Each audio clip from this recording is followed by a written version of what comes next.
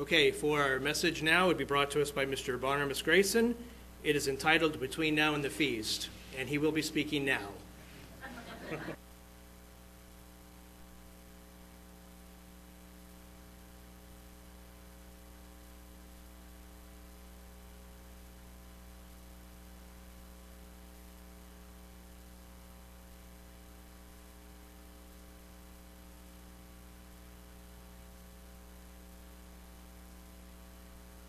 Okay, I'll start all over. Good afternoon.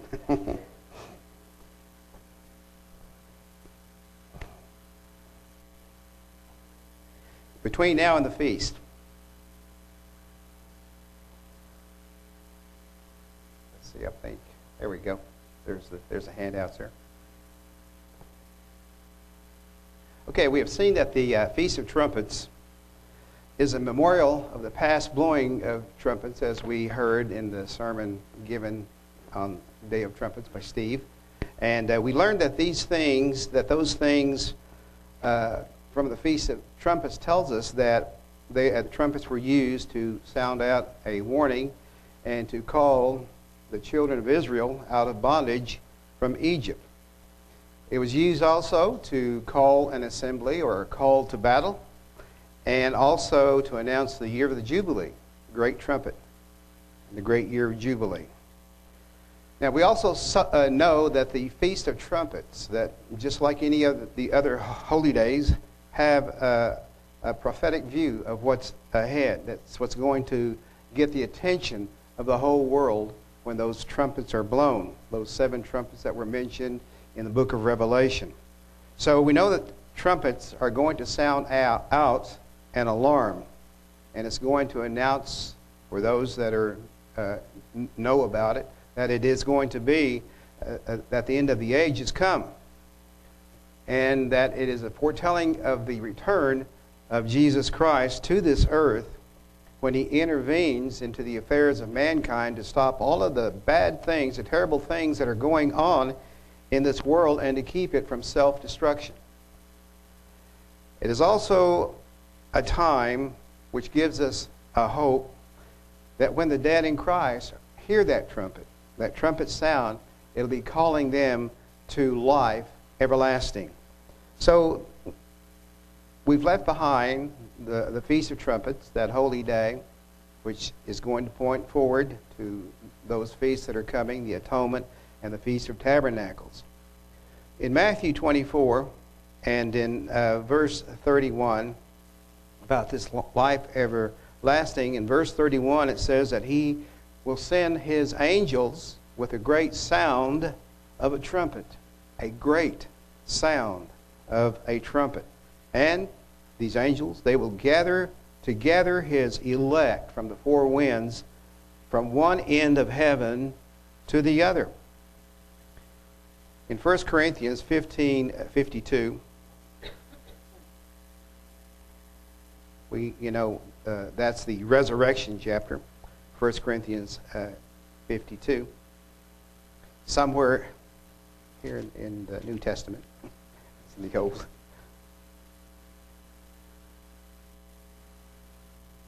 I hardly ever, thumb through the Bible when I prepare a sermon, because I've got it all written down beforehand.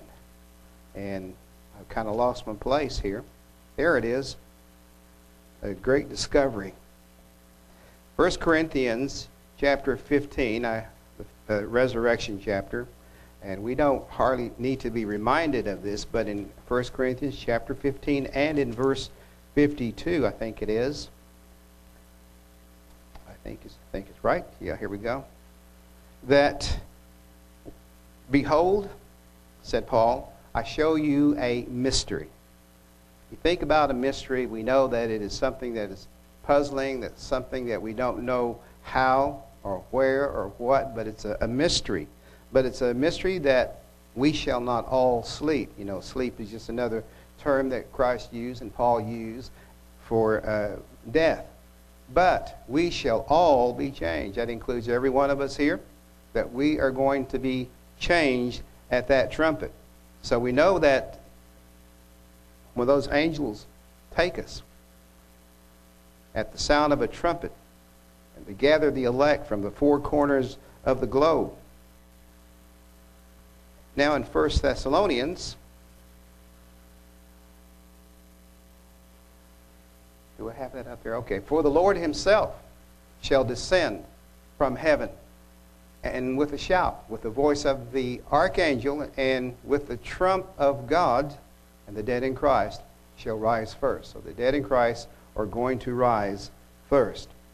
So we know that at this time in this world,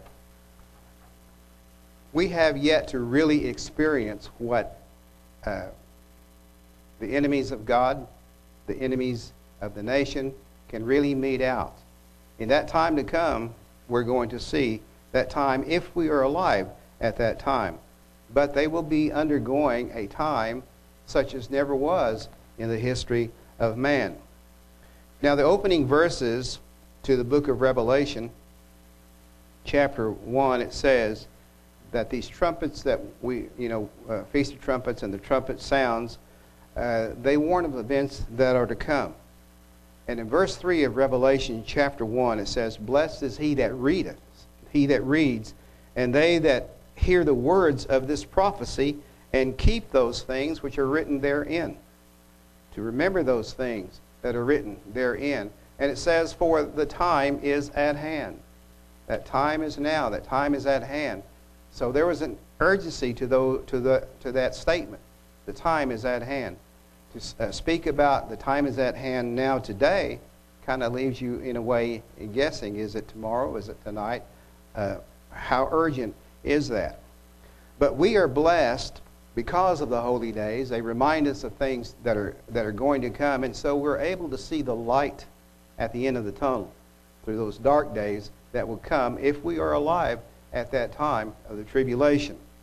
And those trumpet plagues we know are going to happen in order and in a sequence, and so we will remember that way they were foretold by Christ. And so by that we will know that the Lord, that the Eternal, is in control of every step along the way when those days of tribulation come. So he has set in advance the sequence of events that are to come. So the holy days, they lay out the plan of salvation as we have studied and seen them. And we have a charted course before us. But we have to read the book. We have to know the map, so to speak, the journey that I think was mentioned that we take in this life. The holy days lead in that direction, into the gathering of the saints, which culminate with the last great day, and also the Feast of Tabernacles. So between now and then, however, comes the Day of Atonement, a solemn holy day, which represents a cleansing from sin, forgiveness, and redemption of the world, the nations at large. And there will come a restoration of all things when the world is at one with God. In Luke chapter 21,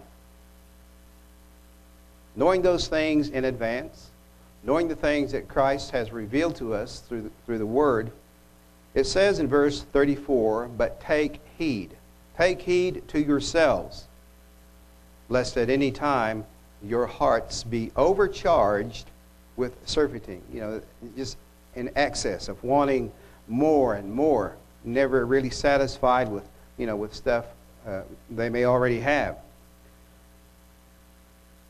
And drunkenness, and cares of this life, and so that day come upon you unawares. So it's possible that all of these things that we read about, have studied about, is going to happen, and it will take us by surprise if we are overcharged with these things that are mentioned here in verse 34. Verse 35, Because as a snare it shall come on all them that dwell on the face of the whole earth. So it says, Watch you therefore, and pray always, that you may be accounted worthy to escape all these things that shall come to pass, and to stand before the Son of Man. Salvation is serious. And we know Scripture says to not neglect so great a salvation. We have to be prepared. Stay close to the Father and to the Son, Jesus Christ, between now and then, because it's going to be a long journey. A journey that, starts as soon as we go outside this church building and into our lives. Those steps begin. Now in Philippians, let's see, chapter 3, Philippians chapter 3.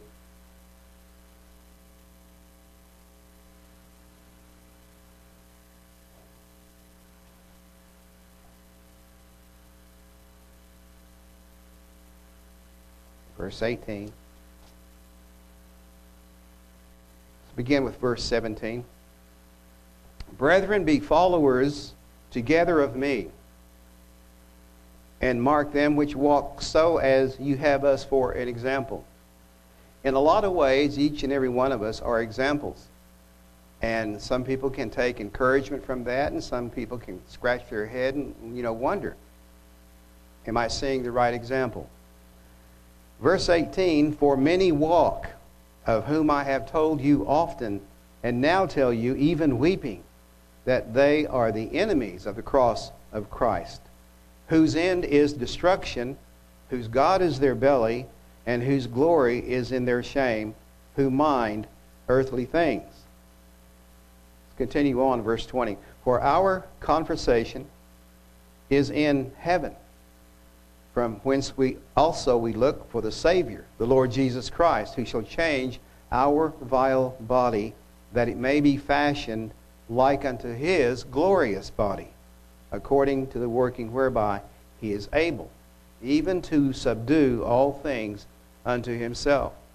So salvation is serious, and these words are words of encouragement and also words of caution, that we should pay attention, that we don't neglect salvation, but stay close to God by watching and praying.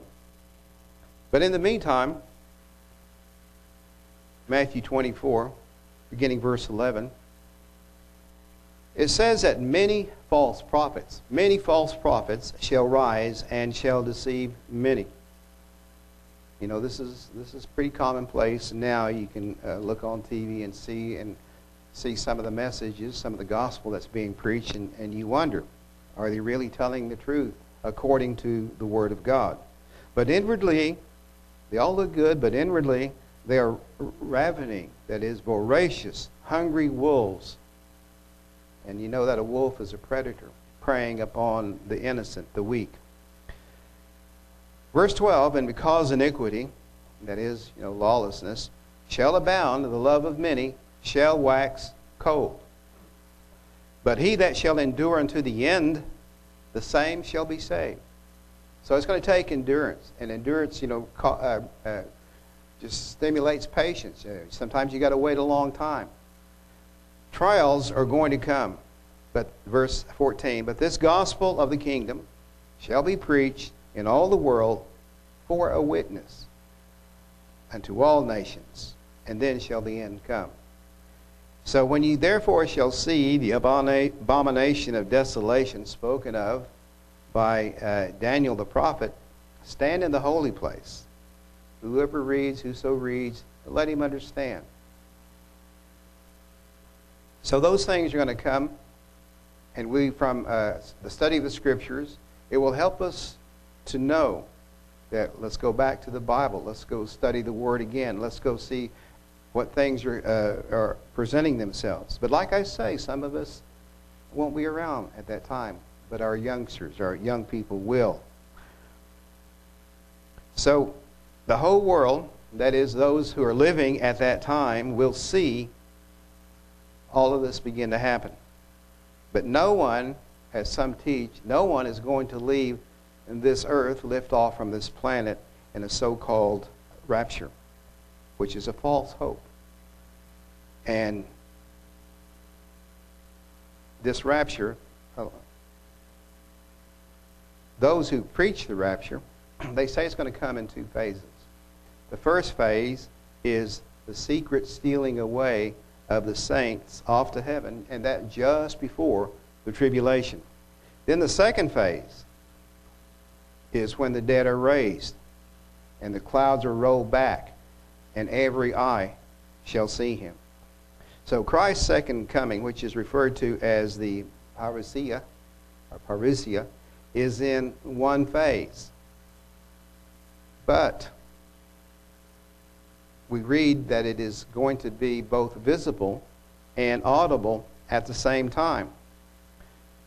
Jesus gave the signs that we are to look for. He told us to look for, things like, you go to this, Matthew 24, about earthquakes, about false prophets, about famines, about disease, things of that sort.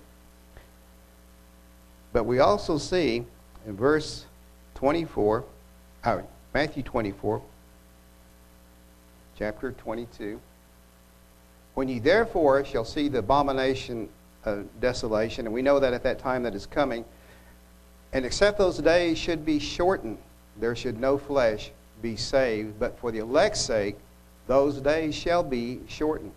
So we have that promise, we have that assurance that the elect won't have to wait all that long, but if they do, they know that Christ is going to return and intervene.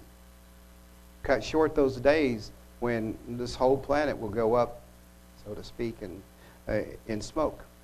So Matthew 24, verse 27, for as the lightning comes out of the east, so that's visible, that's the sun, and shines even unto the west, so shall also the coming of the Son of Man be. So just as the sun rises in the east, and it goes and sets in the west, that's the way the resurrection of the dead are going to be. Somehow, mystery that's going to happen at that time. Matthew 24:31. And he shall send his angels with a great sound of a trumpet, and they shall gather together his elect from the four winds. And that's why in this salvation that we refer to in the Bible, this is what we don't want to be left out of, that great salvation that is to come. 1 Corinthians chapter... let me finish this one on the rapture. We know that it's going to be visible and it's going to be audible, because they're going to hear the sound of the trumpet and they're going to see that day Christ coming in the east like the rising sun.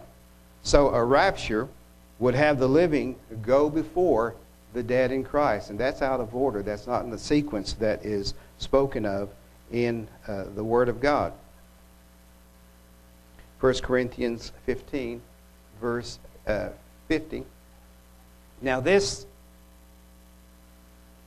I say, brethren, that flesh and blood cannot inherit the kingdom of God, neither does corruption inherit incorruption. So if someone is raptured at that time, they're still flesh and blood.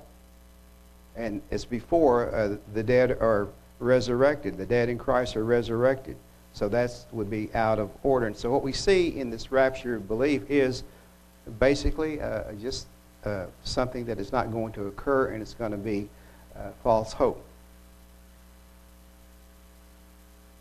So the second coming of Christ is going to be an audible return in a moment, in the twinkling of an eye, at the last trump, for the trumpet shall sound, and the dead shall be raised incorruptible, and we shall be changed.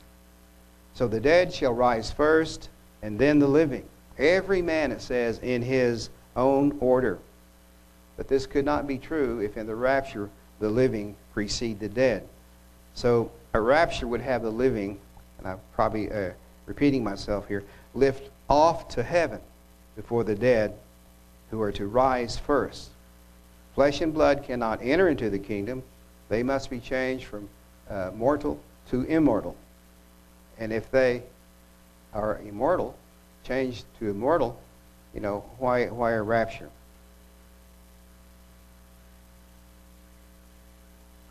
So we are blessed because there is a light of hope at the end of the tunnel, past the tribulation that is to come. that the Lord Eternal is in control of every step that goes along the way. Today, when we see or hear of horrible crimes and troubles that are plaguing society today and nations around the world, when we see hatred and injustice and violence and stealing, all sorts of things that cause pain and sorrow and death, we wonder why, and we just can't wait for changes to come. And we ask, well, why are all these things? Why does God allow these things?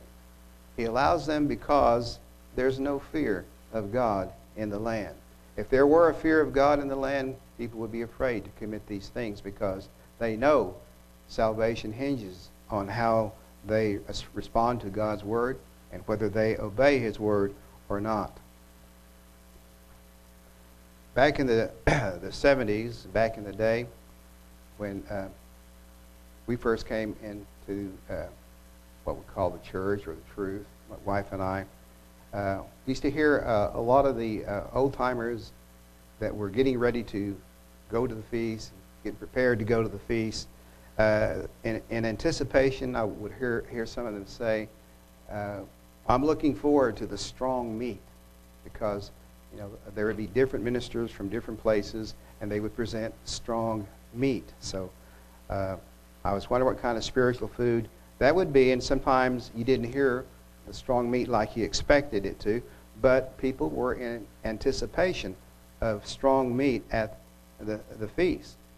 But this strong meat, hopefully, will get people ready to make the right decisions in their life. And at one time, some of you that have been around the church a long time, back in 1972, we thought, in 1974, we thought, well, this is the last feast, and we're going to have, the flight is going to take place. And so some were really eager for that flight to take place, which it never did. So you have to be prepared at any time. You have to be prepared even though it might come late. It might come fast. We don't know. But preparation is certainly the key. So there's an attitude that we have to have. And there's an attitude of, opening our hearts and our minds to the Word of God and the things that are going on that we know of by watching and praying. And there's also an attitude in which people just, close their ears. They shut out the ways of Christ, his teachings, and the laws of God. And so the prophet Isaiah wrote about that attitude, and we can call it the no God attitude. It's like, don't mention the Bible or his word or Jesus or God in any conversation. No God. That's the attitude. Isaiah chapter 30, verse 8. Here's what the prophet Isaiah said. Those of us, you who've been in the church many years, have had this read. Begin with verse 9. This is a rebellious people. This is a rebellious people. Lying children, children that will not hear the law of the Lord. The laws of our nation, they are based upon God's laws, the Ten Commandments, and so on. And verse 10, which say to the seers, see not. A seer is one who beholds a vision, who foresees what is or what may lie ahead. And to the prophets, and that's the preachers and that's the teachers who prophesy. And they're saying, prophesy or speak not unto us right things. Speak unto us smooth things. Prophesy deceits. Things, things that are not true. Like everything is fine and dandy, and that everything is going to be fine. And they say, get you out of the way. Turn aside out of the path. Cause the Holy One of Israel to cease from before us. So they don't want to hear any mention of God. They want to leave him out. Leave him out of the conversation or out of the gathering and so on. And that's the attitude. Verse 12, wherefore thus saith the Lord, the Holy One of Israel, because you despise this word and trust in oppression and perverseness and stay therein or thereon. They just keep at it. Nothing's changing their mind or their attitude. Therefore this iniquity, this evil, this wickedness shall be to you as a breach ready to fall, swelling out in a high wall, whose breaking comes suddenly, at an instant. They see the swelling of the place in Broken Arrow. There's a wall that I think holds back this hill where these water towers sit. And about 5-6 years ago, when we moved up here, we noticed that there was a bulge in the wall. And you could tell by it, well, that's going to break someday. And I don't think it did, but they prepared it before it ever did. And I think they're also rewalling that place there. But if you look around at society, you know there is a swelling, a breach, something that's going to give. We just don't know when or how, and nothing is being really done in our society to really change the attitude. But it's like a swelling out in a high wall whose breaking comes suddenly at an instant. And it's like elsewhere in Scripture where it says peace and safety, and then sudden destruction. So take that description of this wall, and one can see how it describes a pending collapse of our society due to a no God attitude. But not all are in that frame of mind. But we know that because the love of many shall wax cold, that love toward God and fellow man will wane, and lawlessness will spread. So Isaiah was seeking to warn the people. But they were in a no God attitude to hear the message. They didn't want to hear. They didn't want to listen. And as long as things didn't affect them directly, they had little or no concern. Isaiah chapter 1, verse 1, the vision of Isaiah, son of Amos, which he saw concerning Judah and Jerusalem in the days of Uzziah, Jotham, Ahaz, and Hezekiah, kings of Judah. Hear, O heavens, and give ear, O earth, for the Lord has spoken. I have nourished and brought up children, and they have rebelled against me. Taught them good things, gave them the way to go, gave them hope, gave them encouragement, but yet they rebelled. The ox knows his owner, and the ass his master's crib, but Israel does not know, my people do not consider. All sinful nation, a people laden with iniquity, a seed of evildoers, children that are corrupters. They have forsaken the Lord, they have provoked the Holy One of Israel unto anger. They are gone away backward. They've backslidden from all the teachings and away from the Word of God. Then we have Ezekiel, who prophesied this, and he said unto me, verse 1 of chapter 2, he said unto me, that's Son of Man, he said, Son of man, stand upon your feet, and I will speak unto you. And the Spirit entered into me when he spoke unto me, and set me upon my feet, that I heard him that spoke unto me. And he said unto me, Son of man, I send you to the children of Israel, to a rebellious nation that has rebelled against me. They and their fathers have transgressed against me, even unto this very day. For they are impudent children. They're disrespectful children, and stiff-hearted. I do not send you unto them, and ye shall say unto them, Thus saith the Lord God, and they, whether they will hear or whether they will forbear, for they are a rebellious house, yet shall know that there has been a prophet among them. Somewhere along the line they will remember the sayings of the preacher, of the prophet, or even the Word of God as they have read it before. They will remember that there has been a prophet among them. And you, Son of man, don't be afraid of them, neither be afraid of their works, though briars and thorns be with you, and you do well among scorpions. Be not afraid of their words, nor be dismayed in their looks, though they be a rebellious house. And you shall speak my words unto them, whether they will hear or whether they will forbear, for they are most rebellious. You might be speaking to someone about the Word of God, telling them things that are going to happen, telling them why they may need to change their attitude, but because there's rebellion in their heart, they may not be listening. They have their own course set before them. And ye shall speak my words unto them, whether they will hear or whether they will forbear, they are most rebellious. But you, son of man, hear what I say unto you. Be not you rebellious, like that rebellious house. Open your mouth and eat this or that I give you. And when I looked, behold, a hand was sent unto me, and lo, a roll of a book was therein, and he spread it before me, and it was written within and without, and there was written therein, lamentation and mourning and woe. So what's ahead? Knowing those things that are described here means that we should be prepared to get, life in order, watch and pray, so that we may be accounted worthy to escape these things that are going to come to pass. The change in attitude. So after that day of trumpet was passed, we know that the Day of Atonement comes, the expiation.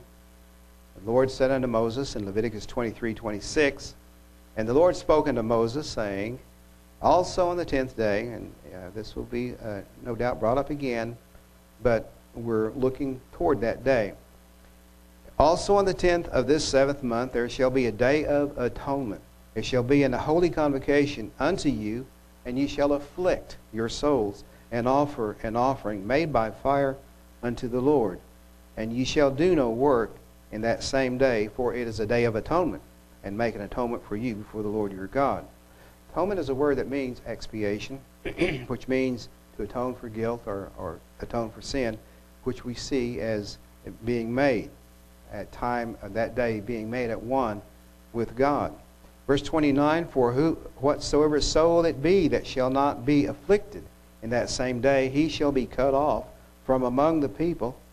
And whatsoever soul it be that does any work in that same day, the same soul will I destroy from among the people. You shall do no manner of work. It shall be a statute forever throughout your generation in all your dwellings. And it shall be unto you a Sabbath of rest, and you shall afflict your souls in the 9th day of the month, and even from even unto even shall you celebrate your Sabbath. So there is anticipation toward this day, toward the Day of Atonement, and what it will bring. And in a way, we get ready for it by thinking about what it means. You can read over in Leviticus 16 as to what it entails and what it means. But from even unto even shall you celebrate your Sabbath, this Day of Atonement. So how do we celebrate this Sabbath, this Feast of Atonement? We may wonder, because celebration seems, celebrating, you're not doing with food or drink on that day. But by afflicting our soul, by fasting, denying our fleshly body the food and the drink that it craves, we do without. But we know that to celebrate means to enjoy something. But it's not easy, because we all go through those withdrawal symptoms and discomfort as we wait for the day to pass. But why does God want His people to fast? There are a lot who think the atonement is one of those days that is just foolish, not necessary, that it's done away. And so what celebration or delight is there to be found in it? But fasting is a means to show sincerity. God knows when we afflict our souls, and He knows that when we afflict our souls or fast, He knows that our desire is strong and focused, and the benefits of which are just spiritual things, mind over body, and going in the strength of the indwelling of the Holy Spirit that is in us.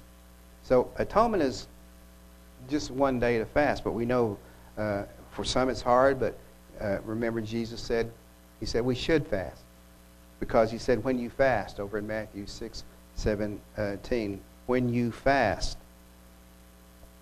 I won't read those, but I want to go ahead and go on down to Isaiah chapter 58. The real meaning of fasting. Verse 1, cry aloud, spare not, lift up your voice like a trumpet, and show my people their transgressions, and the house of Jacob their sins. You know, sometimes I pray that God will raise up servants to do these things. And sometimes we feel like, well, you know, this is in the hands of those that have the big corporate offices, those that have the big money, those that can somehow get around the world to almost every nation. But this is what must come to pass first. This crying aloud, showing people their transgression. Verse 2, yet they seek me daily and delight to know my ways, as a nation that did righteousness, and forsook not the ordinance of their God. They ask of me the ordinances of justice. They take delight in approaching to God. You know, they'll come maybe to one of these big rallies, these big events where there is a lot of strong meat or preaching being done. They say, well, hey, we're good people. We go to church. We believe in the Ten Commandments. But we know sometimes it's said that their heart is far from me. But verse 3, they say, wherefore have we fasted, they say, and you see not? Wherefore have we afflicted? Why have we afflicted our soul, and you take no knowledge? Do you really need to see us fast, to afflict our souls? And here's what the Lord said. Behold, the day of your fast, you find pleasure, and exact all your labors. You keep doing those things to meet your own desires. Behold, you fast for strife. That's not what you do. You don't fast for strife. You fast for debate, and to smite with the fist of wickedness. You shall not fast as you do this day, to make your voice to be heard on high. So, you know, fasting, you know, one of those sincere approaches to make your voice heard on high. Is it such a fast that I have chosen? A day for a man to afflict his soul? Is it to bow down his head as a bulrush, and to spread sackcloth and ashes under him? Will you call this a fast and an acceptable day to the Lord? Is not this the fast that I have chosen? To loose the bands of wickedness, to undo the heavy burdens, and to let the oppressed go free, and that you break every yoke? Is it not to deal your bread to the hungry, and that you bring the poor that are cast out to your house, when you see the naked, and you cover him, and that you hide not yourself from your own flesh? So those are the attitudes that sometimes takes a lifetime and experience to develop. But when that day comes, the atonement, these holy days that are before us, when those days comes, these are some of the things we ask ourselves, so that we may do them while there is yet time, whatever years we have to do them, to do those things that are pleasing in the sight of the Lord. We also know that the Lamb of God that was slain has redeemed us, paying our ransom, covering our sins, our shortfalls, our weaknesses, by the blood of Jesus Christ. And as knowing that as long as we are in the flesh, we're going to need Jesus Christ, because we're subject to corruption. We're subject to ruin. We're subject to go astray every now and then. But we have Jesus Christ as our high priest, who makes atonement for us and is our intercessory priest. Because we know that all have sinned. And one other thing we may celebrate and take joy in on that day is that it brings to our life a hope and a promise. Verse 8, then shall your light break forth as the morning, and your health shall spring forth speedily, and your righteousness shall go before you. The glory of the Lord shall be your reward. Then ye shall call, and the Lord shall answer. You shall cry, and he shall say, here I am. If you take away from the midst of you the yoke, the putting forth of the finger, and speaking vanity. And if you draw out your soul to the hungry, and satisfy the afflicted, then shall your light rise in obscurity, and your darkness be as the noonday. And the Lord shall guide you continually, and satisfy your soul in drought, and make fat your bones, and you shall be like a watered garden, and like a spring of water whose waters fail not. I'll leave Joel. Let's see. I might can turn to Joel. Try to get done by in the next 5 minutes. Let's look at Joel chapter 1.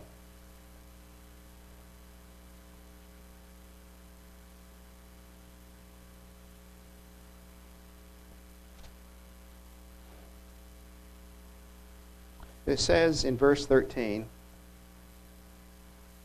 let's start with verse 12. Therefore also now, says the Lord, turn ye even to me with all your heart, and with fasting, and with weeping, and with mourning. And rend your heart, and not your garments, and turn unto the Lord your God, for he is gracious and merciful, slow to anger, and of great kindness, and repents him of the evil.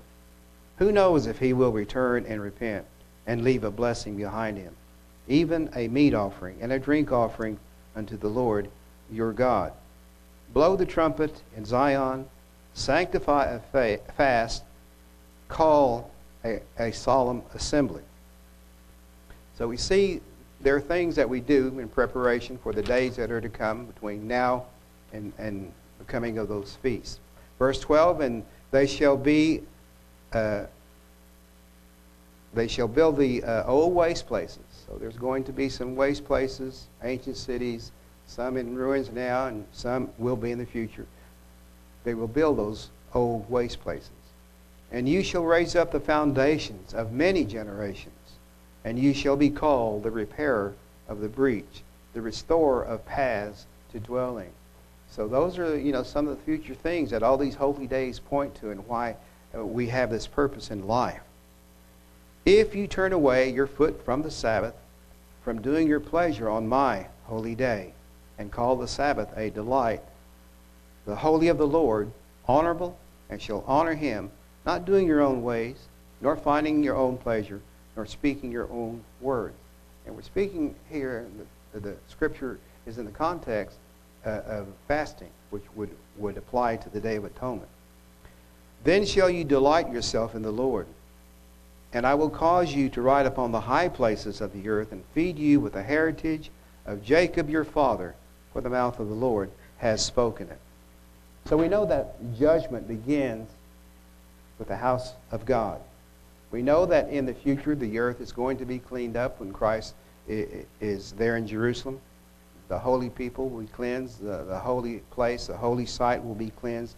Everything will be restored and made holy by the presence of the Lord. And Jerusalem will become that holy city that it is meant to be.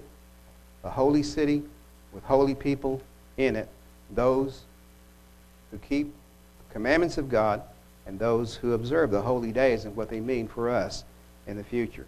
So with these verses, hopefully you've found some way to prepare for them, like the first message. There are a lot of ways to prepare for the feasts that are coming up.